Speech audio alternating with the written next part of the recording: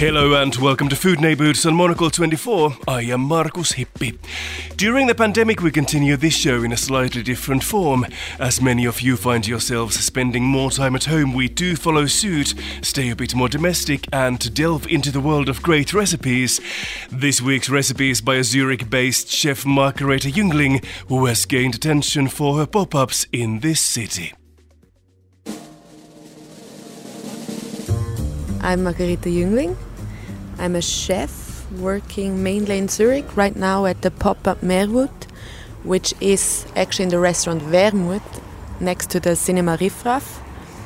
I cooked there this kind of potato salad I want to introduce to you because I think you can vary a lot and you can play with it.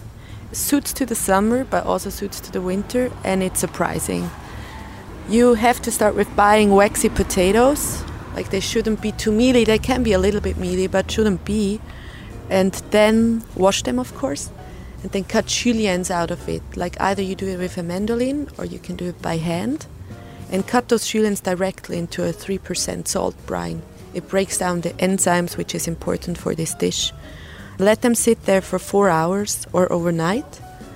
And then you bring a pot of water to boil and you blanch those potato juliennes for 10 to 15 seconds. They still should be crunchy, but they need to be cooked to be edible. After, you cool them down and then you mix it with a grated Alp cheese. You can use Comté, you can use Gruyère. It should have caramelized notes, so a cheddar could be fine as well. And you mix it with the potatoes, maybe 2/3 potatoes, 1/3 grated cheese.